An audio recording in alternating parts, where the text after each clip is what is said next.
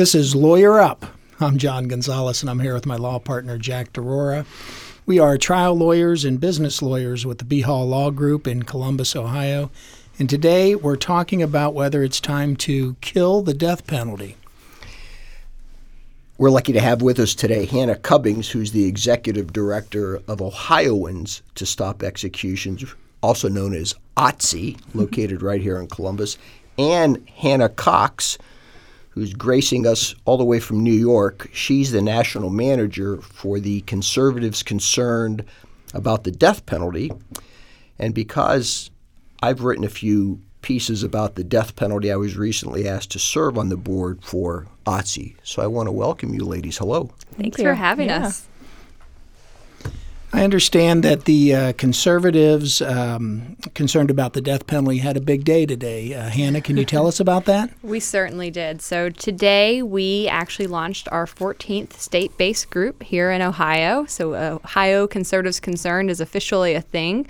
We've been in and out of the state quite a bit for the past couple of months, meeting with Republicans on the ground, conservative leaders, some of your legislators, and really finding that there are what we find across the country usually, but that there are many conservatives who are concerned about the death penalty here, who are questioning it and who are really wondering if it's something that it's time to let go of. And so we're very excited to officially be here. We had a great lineup this morning, about 6 different people who joined us from our organization to give statements to the media on our behalf. And then we also released a list of signatories of conservatives across the state that we've been gathering for the past couple of months and had some pretty big names on there as well. So I think we're off to the races. How does your group approach conservatives about this issue? Because I would think that conservatives are usually the group that is more in favor of keeping the death penalty. What is your hook? Well, I think, in years past that might have been true. What we're really finding is that this really is a bipartisan issue. I think that our name itself, Conservatives Concerned About the Death Penalty, really gets people's attention and makes people come to us somewhat. We either have people that say, I'm so happy I found you. I was already questioning this. I really share your concerns. I'd like to get more involved. We've really found that a lot of conservatives actually come to us. I think the name Conservatives Concerned About the Death Penalty gets people's attention. And we usually have one of two things. We have people that find us and they're really excited to meet other conservatives that are questioning these issues. And they'll say, I've been personally really grappling with this and I'm excited to connect and organize and help defeat this in my state. Or we have people who are genuinely curious who come and they say, well, I'm a conservative and I've always supported the death penalty. I thought everybody else did. Like, what am I missing? What's wrong? And so I think that really helps us get in front of a lot of folks too. But as far as when we're going in front of people, I think there's a couple points that really tend to move conservatives on this. As someone who was formerly pro-death penalty, I know what really got my attention and made me start reconsidering it. And I think that they're pretty universal issues that you see on the left as well, but oftentimes people just haven't really been presented with some of these factors on the right. And those really revolve around the innocence issues in the system. I think anybody who calls themselves pro-life has to be concerned when they find out there's been one person exonerated from death row for every 9 executions in this country. That's really startling to people. People know we have wrongful convictions, but most people think that they're rare, and they think that when we find them, it's evidence the system is working. When you find out that it's happening at that level, and it's not the result of the system catching itself, it's really more outside groups working pro bono, like the Innocence Project coming in. I think that makes everybody take a step back and say, this isn't how we were supposed to be structured to function. I think most Americans know our founders intended to have a justice system that prioritized the individual against an always overreaching government. We were supposed to have very strict due process, and we were supposed to have a system that was structured so that it was better that 100 guilty men go free than one innocent person perish. That's something that's very ingrained in our American identity. And so to find out that it's not operating that way is troubling. And I think the misconception that, I just want to add something really quick, that conservatives are traditionally in favor of it and people on the left are opposed is something I was definitely guilty of when I started this work. But in such a divisive political climate we're living in, this is really an issue that both sides of the aisle can agree on for all the reasons Hannah mentioned and more. So it's a really great issue to work on to bring people together. Hannah Cubbings, Hannah Cox mentioned the founders. And that brings me to my next question, which is, I imagine we've had the death penalty going back to the founding days of the nation, but then things changed around 1979, 1980 with a Supreme Court decision. Do you want to talk about that for a minute? I'll actually jump in there. Okay. So we did see that the Supreme Court banned the death penalty in 1973. Most people don't know about that, actually, because it was only gone for a very short window of time. But interestingly enough, they banned it at the time under the Eighth Amendment. They found that it was unconstitutional, which says you can't have cruel or unusual punishment. They didn't find that it was cruel, necessarily, in its nature. They found that it was so arbitrary in how it was being applied that it justified what would be concentrated as cruel and unusual punishment. And so they banned it for that reason. What that did, though, is that then gave a window for the states to come in and to try to add different guardrails and systems to bring it back. And so we saw that happen over about 5 to 6 years. States came in and they added things like aggravating factors. They added things like mitigating factors and all of these sort of safeguards that were supposed to ensure the system didn't operate as it had been doing, which was very racially biased, very arbitrary, based largely on location, had a lot of innocence issues. But we now have over 5 decades of data since it's been brought back by the states, and we see that it operates in the exact same manner. And so, interestingly enough, about a year and a half ago, Washington State Supreme Court ended up overturning their death penalty at the state level for the exact same reason. And I think that you could see other states follow suit. So all the states, in essence, that had the death penalty rewrote their statutes, but the statutes still suffer from the same weaknesses as they did prior to the Supreme Court decision. Yeah, all but 1 or 2. I think Wisconsin never brought it back, maybe one other, but mostly yes. And then since that time period, we've now seen 25 states move away from it again. We have 21 that have repealed it legislatively. We have 4 others that either have executive or judicial moratoriums in place. Of the 25 states that still have it up and operating in some functionality, over a third of them have not carried on an execution in a decade or more. We're consistently seeing legislation come forward in those states to get rid of it. And so I think you're seeing a real zeitgeist moment where we're seeing the tide change on this issue yet again.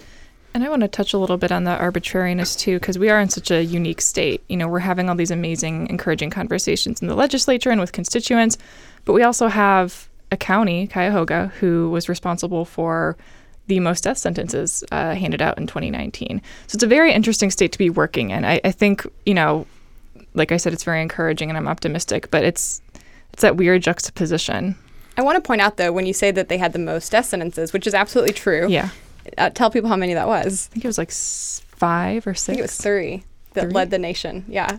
So it's interesting if you look at not only what is happening when people are polled about this issue, not only what's happening in state legislatures, but when you really look at what juries are saying on this issue, I think it speaks volumes. We've seen new death sentences decrease 60% since 2000. That kind of coincided with most states implementing some version of life in prison without parole. And now that juries have an alternate option to make sure that someone they fear could be ongoingly violent is not released back into society, they're picking that over and over and over. And so last year was the 5th in a row the country carried out fewer than 30 executions. All 22 of them were from only 7 states, and over 40% were coming out of Texas. And new death sentences since 2000 have just plummeted. I don't remember the total number we had, but I think it was definitely under 50, maybe even under 30 as well last year. So to have a county that is even carrying out 3 is unheard of these days. I imagine that's going to be a prosecutor's discretion whether to seek the death penalty. Are you finding that the prosecutors are, or do you have statistics on how prosecutors are going about asking for the death penalty or asking for, some type of alternative remedy? Well, here's what we know. We know that the majority of death penalty cases in this country come from only 2% of counties. So the vast majority of prosecutors are not bringing death penalty cases ever, period, ever. They know that it wastes a lot of money. They know that it's something that uses resources that could more effectively go to solving more crimes and getting more people off the streets who are committing violent crimes.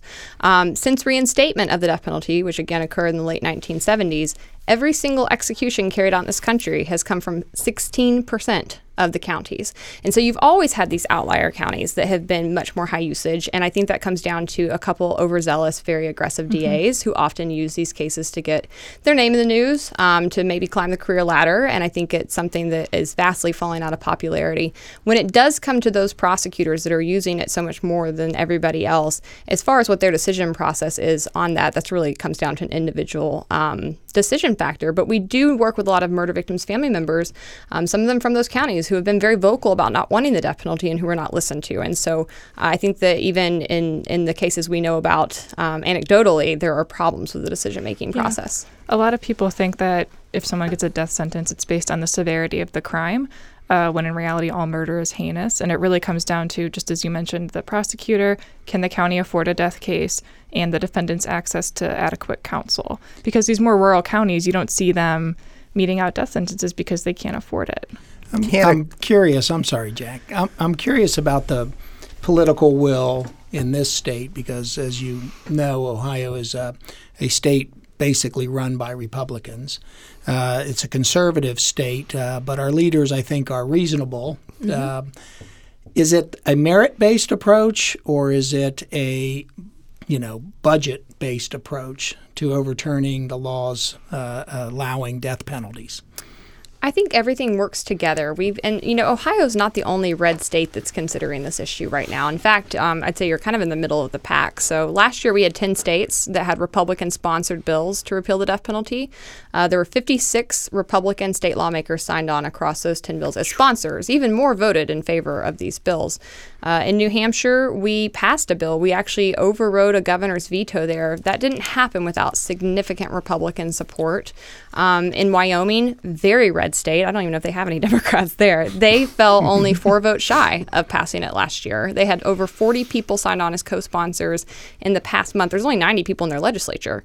So we're seeing significant Republican leadership on this, and I think that it comes from a multitude of perspectives. I'm often asked, what is the reason conservatives are turning against the death penalty? And there is no the reason. There's 10 reasons. The system's really broken, and as people find out more and more about it, they're recognizing this is a failed big government program. It doesn't make any sense. And so I think some people come at it from cost. Some people come at it from a pro-life angle. Some people think it's unethical. Some people think it's really arbitrary and that the racial and socioeconomic factors involved are problematic. And so it really is a big tent, I think, where you're seeing all these factions come together, and we're working with people on both the right and left and from all of those different perspectives to get this done.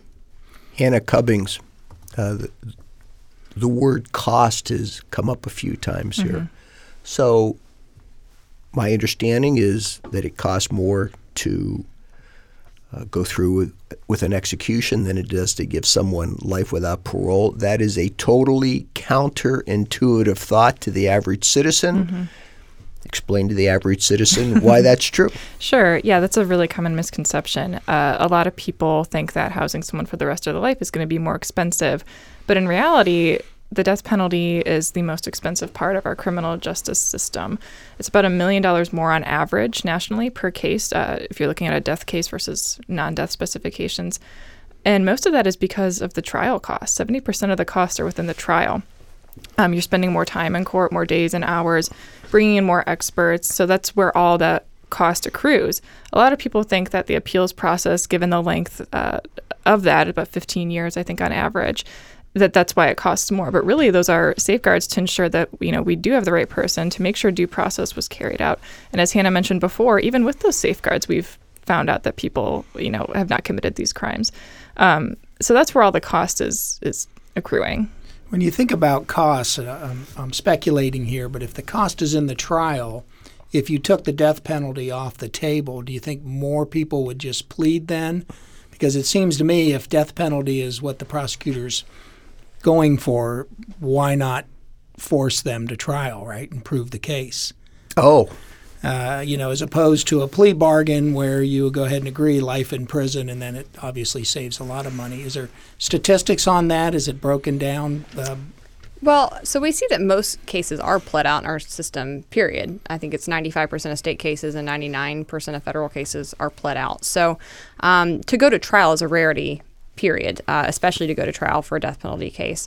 I think what I can say to that end is we have seen several states that have repealed the death penalty, Maryland and New Jersey, that come to mind, where we have members of law enforcement and prosecutors who've all signed letters attesting to the fact that getting rid of the death penalty has not harmed their ability to solicit plea deals. And we also have a study out of Alaska which banned plea deals entirely, which I love. But they have also not seen negative repercussions of that, and that's a pretty old, decades-long study out of Alaska. Well, you said something that interests me, because every once in a while you hear a prosecuting attorney say, well, if we take away the death penalty, that hampers our ability to get a plea for life without parole, which sounds to me kind of a perverse way to run an office. Right. But I hear that. So Anybody want to respond to that? Well, Yeah. and that's kind of what I was speaking to. I don't think that bears any fruit. We see, again, Alaska has banned plea deals entirely. They don't even have plea bargaining anymore. That has not harmed their ability to get conviction rates and to solve crime. And in fact, I think their clearance rates are probably above the national average.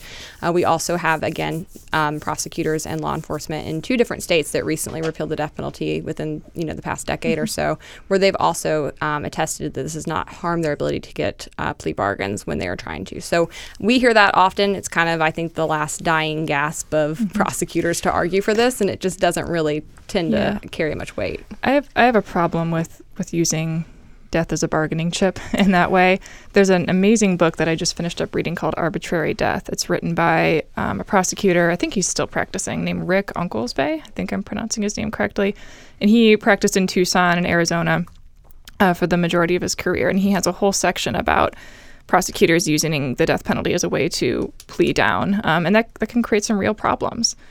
Yeah, well, we see a lot of people who have been later exonerated. Who have confessed to crimes they did not commit. And so when you're using the death penalty as a bargaining chip, I think it only leads to wrongful convictions. Well, pleading to crimes that one has not committed could be the subject of a whole nother podcast. And the psychology behind that is all very intriguing. That's a subject for another day that maybe we should talk about. I just have this vision of a prosecutor in a small county in Ohio trying to get reelected on let's get rid of the death penalty. I find that hard to imagine unless, again, we give that prosecutor a different set of arguments, such as, listen, it's going to be easier to put people away. It's not going to cost us as much because we can't afford to do this anymore. But I still think a lot of conservatives vote because they think it's a deterrence. They think the death penalty is a deterrent. A lot of people on both the right and left have thought that for many years. I think we can conclusively say by the data that not only doesn't hold up, but that we actually see states that have the death penalty tend to correlate with higher rates of violent crime. And then when regions get rid of it, they tend to even see their crime rates fall at times. And I would suggest that's because, and this is the argument for the prosecutor, when we waste this amount of money, about $1 million in excess per case, for something that's not a deterrent, that's money we're not spending on solving more crimes, which we actually still do very little of in this country. We have about a 50 to 60% average homicide clearance rate year in and year out. And that's money we're not spending on programs that actually could work. And there's some really amazing, innovative things happening with violence disruption and harm reduction and trauma-informed responses to violence that are these partnerships happening in high-risk communities across the country it's really happening under the radar that I think if people were to point to and say, not this, but this, you would get voters there because it makes sense when you have a system that's failed at the magnitude that the system has failed over and over and over again. At some point, you have to stop doing what you're doing when you recognize it's not working and start looking for things that actually could make communities safer, that could provide justice for all, that could actually help victims more effectively begin rebuilding their lives and get justice for those, 40 to 50% of victims who get no justice because no one's catching their homicide perpetrator. And so I think that is a winning argument. And in fact, in I think the past year alone, we've seen 7 districts that were high usage counties actually vote out their district attorneys in favor of people who ran on reform. Reform is popular in this country, and I think it's taken a long time. I always say that legislatures are about 10 years behind the culture, but I think it's been there for a while, and we're finally seeing that. Might be 20. Yeah. But I think the culture likes it. It's popular. We've seen Republicans in the primary phases of their candidacy come out in favor of getting rid of the death penalty and win. They've been attacked on that by their opponents and still beat them. And so I think that speaks really, really loudly, in my opinion. Hannah Cox, much of what you're saying is based on evidence, which is a wonderful thing because when John and I present cases, we have to have evidence. But certainly evidence isn't something that always rings true to a lot of legislators, I hate to say. So, which brings me to the Dispatch article yesterday. The Columbus Dispatch headline was "The Momentum the Two of You Are Help Building in Our State." And there are some people who cares about the statistics or who cares about resolving the problems that you've talked about. They just want to execute people just because it satisfies some inner need. Hannah Cubbings, is there any response for those people, or is that a segment of society you just can't convince? I mean, when people are talking about this person deserves or needs to be executed in retribution for the crime they committed. I don't think we should be making public policy on emotions. It's a very emotional response, and this is a very emotional issue, so I'm not discounting that. But just as Hannah Cox was laying out all the facts and evidence, I think that's what should be driving public policy, not emotions. And I think that, going back to the arbitrariness, there's no ranking murder. I think every murder is heinous. And so to say that because this person killed X amount of people in this manner deserves the death penalty over someone else who committed a crime, similarly, it's ranking murder, and it's offensive to me, and it's offensive to victims too. That's an interesting response. What you're saying is put emotion aside, deal with the facts. Mm-hmm. And by the way, you had somebody speak today, yes. John Mann, whose father was murdered, but yet he's on the OTSI team. Tell us about him. So John Mann is one of my favorite people. He came to us probably last summer, sent me an email. His father was murdered along with his partner, I believe, at the time, about 2 years ago in Cuyahoga County, which we mentioned earlier. And, he spoke today about how he really grappled with being, I think his words were an emotional zombie and then consumed by hate, because losing a loved one is horrible regardless of the manner in which it happens, but murder especially. And he had a journey, about a 2-year-long journey, to get to trial of his father's killer, and eventually came to the conclusion that I'm not going to get my father back. I'm not going to be whole again. I would prefer not to go through the next 15 to 20 years of appeals, which, he said he would be nearing retirement age by the time those are all exhausted. He would rather be able to grieve quietly and to try to, piece his life back together. That doesn't stop when something like this happens. And we hear this from a number of victims, that the lengthy appeals and the death penalty process overall, it just kind of reopens that wound over and over again. So it's a lot of victims have come to me and come to Hannah to say that this is not what best serves them. Well, now you mentioned something interesting. What you're really talking about with John Mann is the issue of closure. Mm-hmm. That's a subject that doesn't get a whole lot of newsprint. Who wants to address that, and why doesn't it get more newsprint?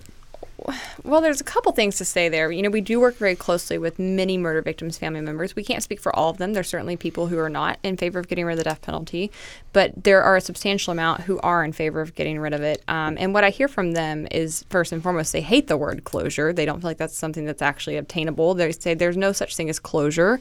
This will never end. Your grief will never stop. This is something you have to learn to live with. But there are things that we could do to help them more effectively rebuild their lives and begin the process of moving on with their lives. And that's something that we don't do for them right now. Many of them felt very misled by prosecutors and law enforcement who told them this will give you closure, go through this process, this will bring closure, you need this. And then they got through the process and felt really lied to and misled and have turned against it because of that. I think that also you don't see a lot of those perspectives in the media because it's not sensationalized as someone who wants the death penalty is.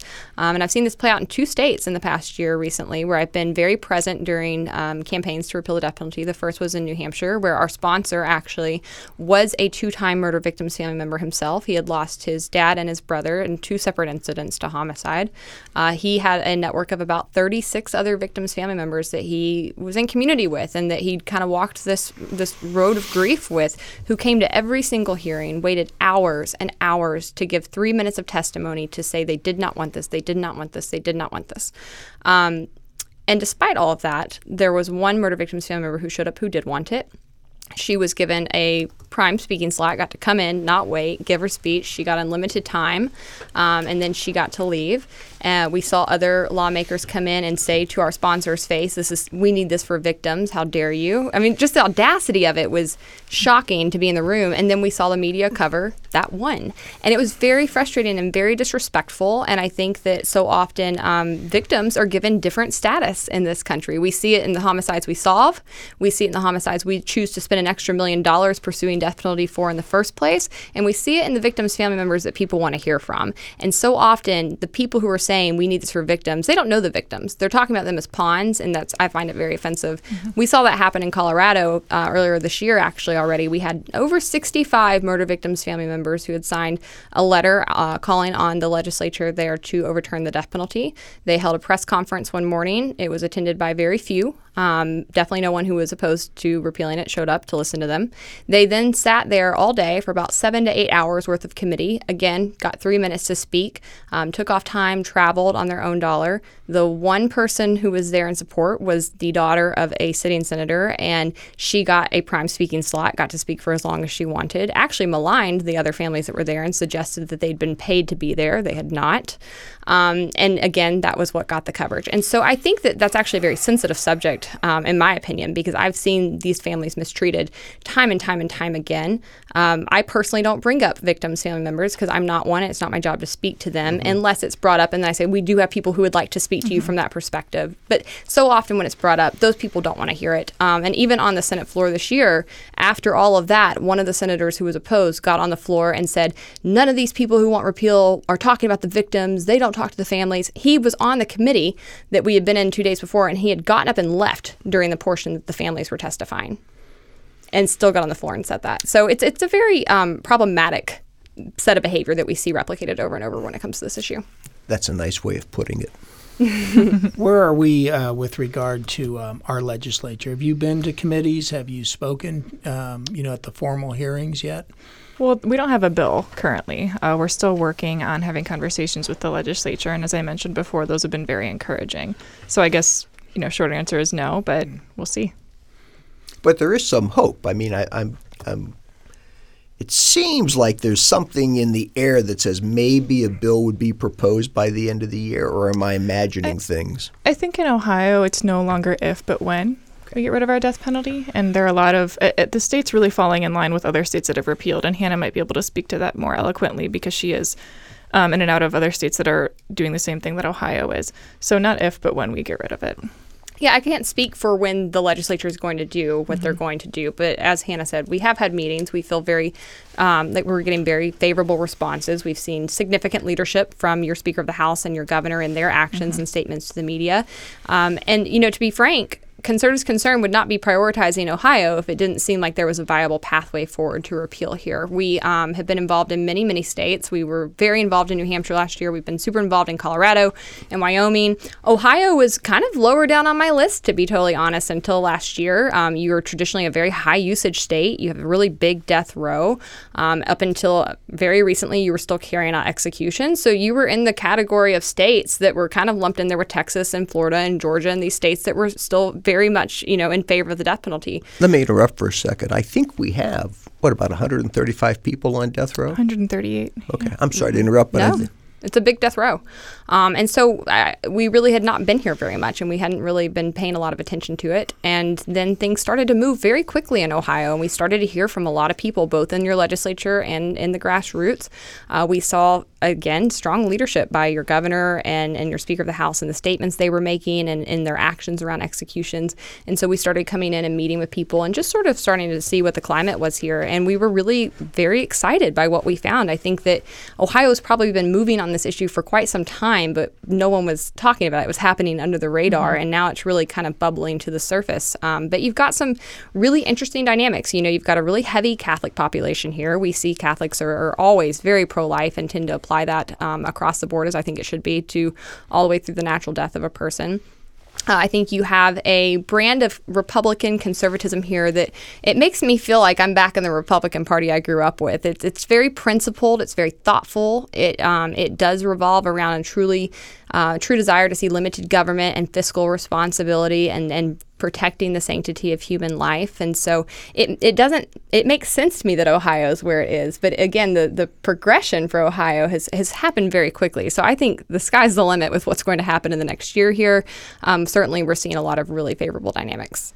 I never thought of it that way before. Limited government. I mean, really, talk about giving government some power that you'd never want. Yeah. Killing people. Well, actually, like I said, I used to be pro death penalty. And when I first was sort of asked to work on something, it was in Tennessee years ago, and it was a mental health exclusion bill for the National Alliance on Mental Illness. And I said, I was working pro bono for them. And I said, no, I won't do that one. I'm not with you on that. And they said, what? And I said, no, I'm very pro death penalty. They said, for people with mental illness, and I said, yeah. I mean, I was so pro, and they said, but you're the limited government person around here. Why you don't think the government can deliver the mail? Why do you think they can handle matters of life and death?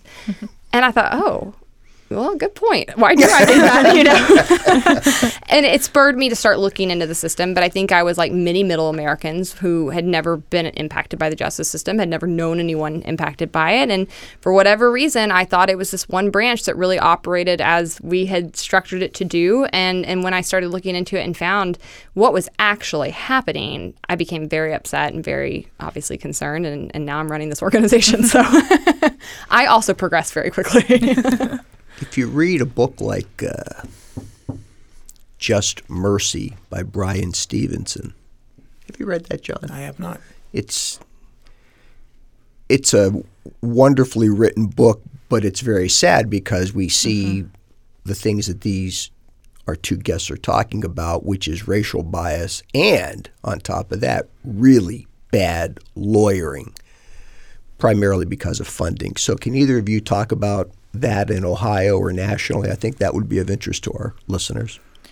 Yeah, actually something, and this is not Ohio specific, but something I was reading about the other day. I went to go speak to a class that's focusing on racial bias in the criminal justice system. And I think the Supreme Court case in the 80s, I believe, said, it was a very close vote, but it essentially said racial studies and studies on racial bias alone are not enough to determine that there is a racial bias in our criminal justice system.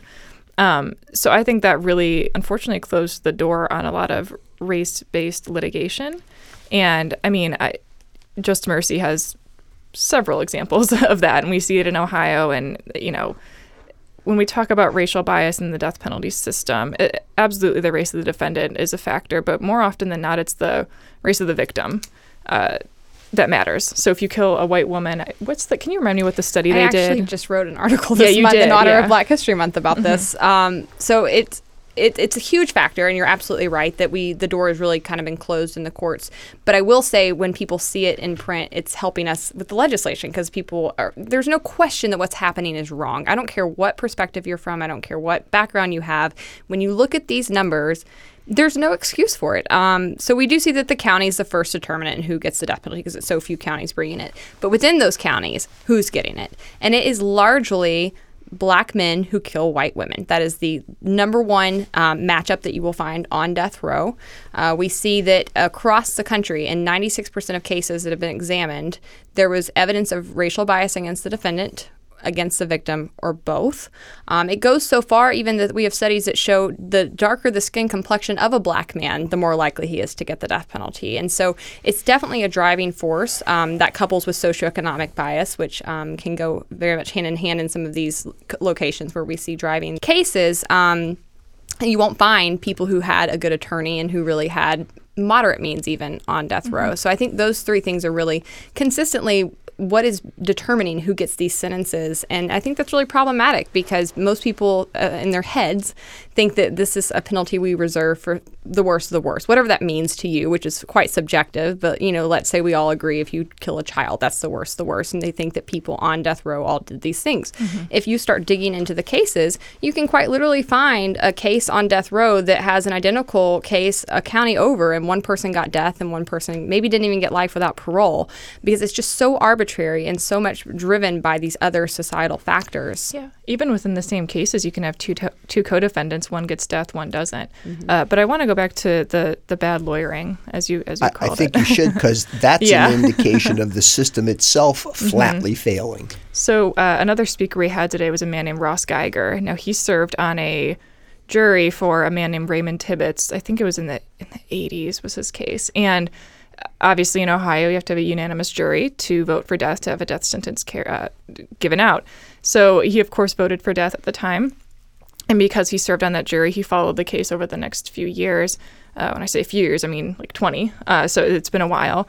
And in 2018, we were doing, a clemency campaign for Ray's case. And that means putting together op-eds, letters to the editor, things like that on social media, just to see if the governor would grant him that last chance at mercy, which would be clemency.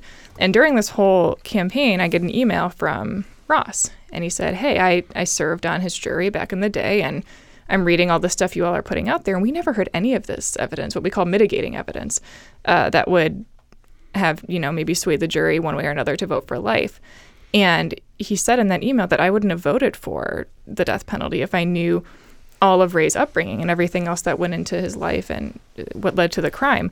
And so he's now become a real advocate for the cause, for getting rid of the death penalty. And that's just one case in, I'm sure I'm not being hyperbolic when I say hundreds of cases that have had ineffective counsel. And we see that because they're overburdened and underpaid. Yeah, aren't there, I don't know, well, I think the pay rate in Ohio might be something along the order of, last time I looked, $25,000 to handle a capital case, which is not a lot of money. Mm-mm. But in some states, it's 4 digits. Do you have any experience with those numbers, Hannah Cox? I've spent a lot less time looking at the money that they have and more so the caseload that they have. But what we do know is that across the board, the public defender's offices are swamped. They're handling levels of cases that it's just not humanly possible. We have amazing public defenders in this country, but they are so inadequately staffed. They're really, the odds are stacked against them too. I think a lot of people don't recognize just how much the judicial system is in the side of the prosecutor. We have the labs that test DNA evidence are often paid by the prosecutor's office, and they're paid based off of conviction rates, not just to find the evidence or examine the evidence. That's a really big problem. We have law enforcement that works very closely with prosecutors. Those bonds create a natural incentive to try to help them get a win. We see that the prosecutors will often pay a lot of money to bring in their choice witnesses to come in and give testimony. These are all resources that public defenders don't have. They're doing that on top of having such a huge caseload burden. And on top of all of that, even for low usage states that aren't regularly bringing death penalty cases, the hoops that lawyers have to jump through just to maintain their certification or be death penalty eligible is a significant drain on the resources of these offices, on the time that they have. And so I think all of those things are really problematic. We also have problems, this is what first really got me on the death penalty issue, were the mental health issues. But when you look at who's getting the death penalty, again, it's usually people of lower socioeconomic means, and it's oftentimes people who have some sort of a disability. Even though we were supposed to have banned executions for people with intellectual disabilities a number of years ago, we still see many of those people fall through the cracks because states were left to determine their own standards of what constituted an intellectual disability, and some of them did not adequately do that. We see many people who have had serious trauma in their backgrounds, which I think is something for many years conservatives scoffed at and said that's a bleeding heart issue. No, it's not a bleeding heart issue. Trauma is a scientific issue that impacts the way the brain functions. Let's talk about this.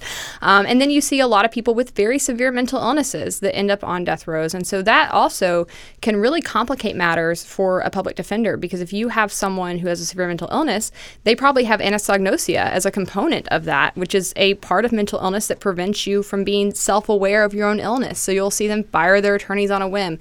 You'll see them try to represent themselves. You'll see them make all kinds of confessions to things they did not do. And most importantly, even though mental health is supposed to be a mitigating factor, which is something that's supposed to make a jury consider a lesser sentence, people with anosognosia and severe mental illness will seek to prevent their illness from being brought up in the first place because they don't think it's true. And so you've really got a system that is just stacked against people here. And then once you have that sentence, I think people also are under the impression that as soon as there's new evidence, as soon as new DNA is discovered, as soon as there's something that might, call that into question, that the appellate process swoops in and starts re-examining that, which is nothing could be further from the truth. The system is set up actually to try to move things along quite quickly. They're mostly just checking to see if procedure was followed. In fact, there's multiple cases I've worked on in the past year alone where there has been new DNA evidence, and we have to fight tooth and nail to get it retested. And oftentimes it doesn't happen, and they execute the person before it's even retested. So it's really a systematic problem, and the issues with this are just endless because of it.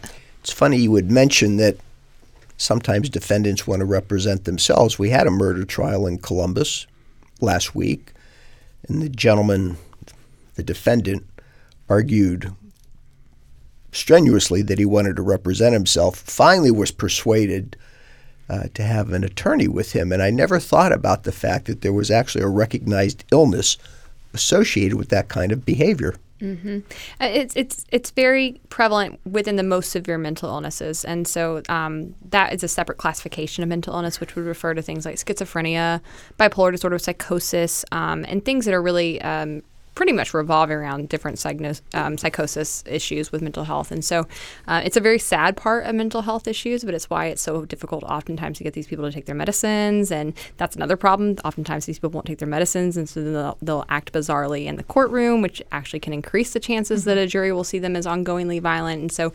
it's the whole mental health. We could talk about the mental health problems in the death penalty extensively. We don't know the exact number of people on death row that have mental health issues, largely due to HIPAA, but also, again, due to the fact that some people don't want to have it brought up. But Mental Health America estimates about 20% of death row probably has some kind of issue around that. Going back to the procedures, as lawyers, we know how hard it is sometimes to win an appeal because the hardest ones are when it's up to the discretion of the trial judge. And as both Hannahs have said, when you are on appeal, you have to convince the trial judge oftentimes on a motion for new trial that what he heard or what he or she decided was wrong. And these judges sit in the trial and they get an attitude about the guilt of the person. And it doesn't matter how many times you find new evidence, DNA, they're just not convinced it's worth overturning it and doing it all over again. And I haven't had a death penalty case, but I've had people that have come to me to do their appeals for wrongful convictions and other felonies. And it's just hard to break through because the Court of Appeals will say it's up to the trial court's discretion and he isn't abusing it or she isn't abusing it. Well, even when you have someone who's been exonerated, Joe D'Ambrosio is a perfect example. He's a death row exoneree in Ohio, which we have 9 death row exonerees in Ohio, by the way. The national average is for every 9 executions, there's 1 person exonerated. In Ohio, that's about 1 in 6, just to point that out quickly. But the point is, Joe, he's been exonerated, and the prosecuting attorney still calls him a butcher, a killer. And there's nothing tying him to that crime. There are things that tie others to that crime, and his story is incredible. He does have a show. The name is escaping me right now. There's an episode on his case, but I mean, even when someone's found to be innocent, they don't stop. No. You can show the prosecutor the DNA. You can ask them to retest it. You can ask the judge to have it retested, and the only thing I can explain is that they were at the trial and they've decided that this person is guilty. Well, there is a certain how do I want to say this? Bias is not quite the right word, but I wrote about this. I think courts just put a lot of emphasis on procedure, and as long as the basic tenets of due process were met, good enough. We got to keep I hate to say this we got to keep the assembly line moving. Mm-hmm. And although that works well in a number of instances, when lives are on the line, it doesn't work so well. And for that reason, lives are on the line. I mean, I've met people, and Hannah has met more, who were exonerated. Mm-hmm. And many of them, there's 166 nationally. We work with a lot of them. And many of them face that same scenario where the prosecutor would never admit they were wrong. They fought tooth and nail to prevent it. They still say they're guilty.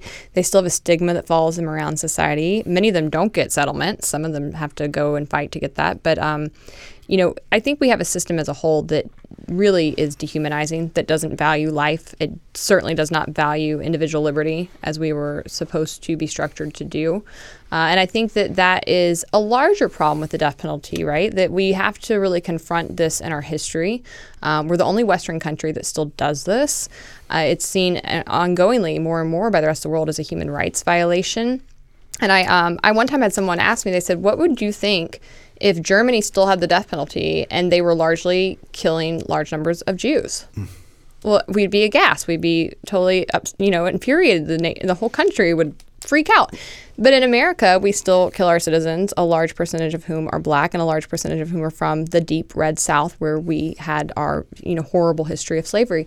And so I think we've got to really grapple with some of these things in our history, with a lot of our laws, with how our justice system has functioned, with its culpability and some of the racial problems in this country. And I think we really need to try to build a system that is focused on restoration, that recognizes that even when someone has done something wrong, that they can still have value as a human, that they can still, even if it's from within jail, that they can still have some meaning and purpose. We've worked with many people who are on death rows who really have had amazing conversions. If you're a person of faith, which I am, that's pretty spectacular to see. We've people who have gone on to save members of corrections' lives from other prisoners. We have people who have led Bible studies for other death row inmates on death row. And so I think that when we talk about the death penalty, we're also really talking about what do we think is the value of life. Do we say that life has value, it always has value, and you cannot lose it because you were made in the image of God, or do we say you're disposable? And I think that that's something that we're continuing to come up against in these conversations. That's a tough one to sell to some people. They love the Old Testament. Yeah. Now, you talked about misconceptions. I've heard people say, well, life without parole they get out anyway. Now, I know that as a lawyer, that's not right. But are you butting heads with that misconception? There's a big confusion about life and life in prison without parole. And so if I'm ever speaking, but we have to walk people through this. Not everybody has been around the justice system. I didn't know the difference before I got involved in this work. I also have to explain the difference in expungement and exoneration pretty often. So there's a lot of terms and lingo that we use that people don't get. And I think it's important to clarify for people. Yes, if you get life, you could be released one day. It does not mean you're going to always be there. And for many, many decades in America, that was all we had. It was life or it was the death penalty. And so we saw a lot of juries go for the death penalty because they didn't want someone to eventually get out. Life without parole is somewhat of a newer invention in this country. It's not been around, at least nationally, for as long. But when you get life in prison without parole, it means what it says. You are in there without parole, barring something drastic, a commutation, a pardon, or maybe, a new evidence. But again, within the life without prison system, as I'm sure you all know, you have even less checks and balances, less of an appellate process, less chance for someone to prove their potential innocence. So, we do run up against that. We're getting close to the end of our time. So are you comfortable telling us who in Ohio's leadership you can count on?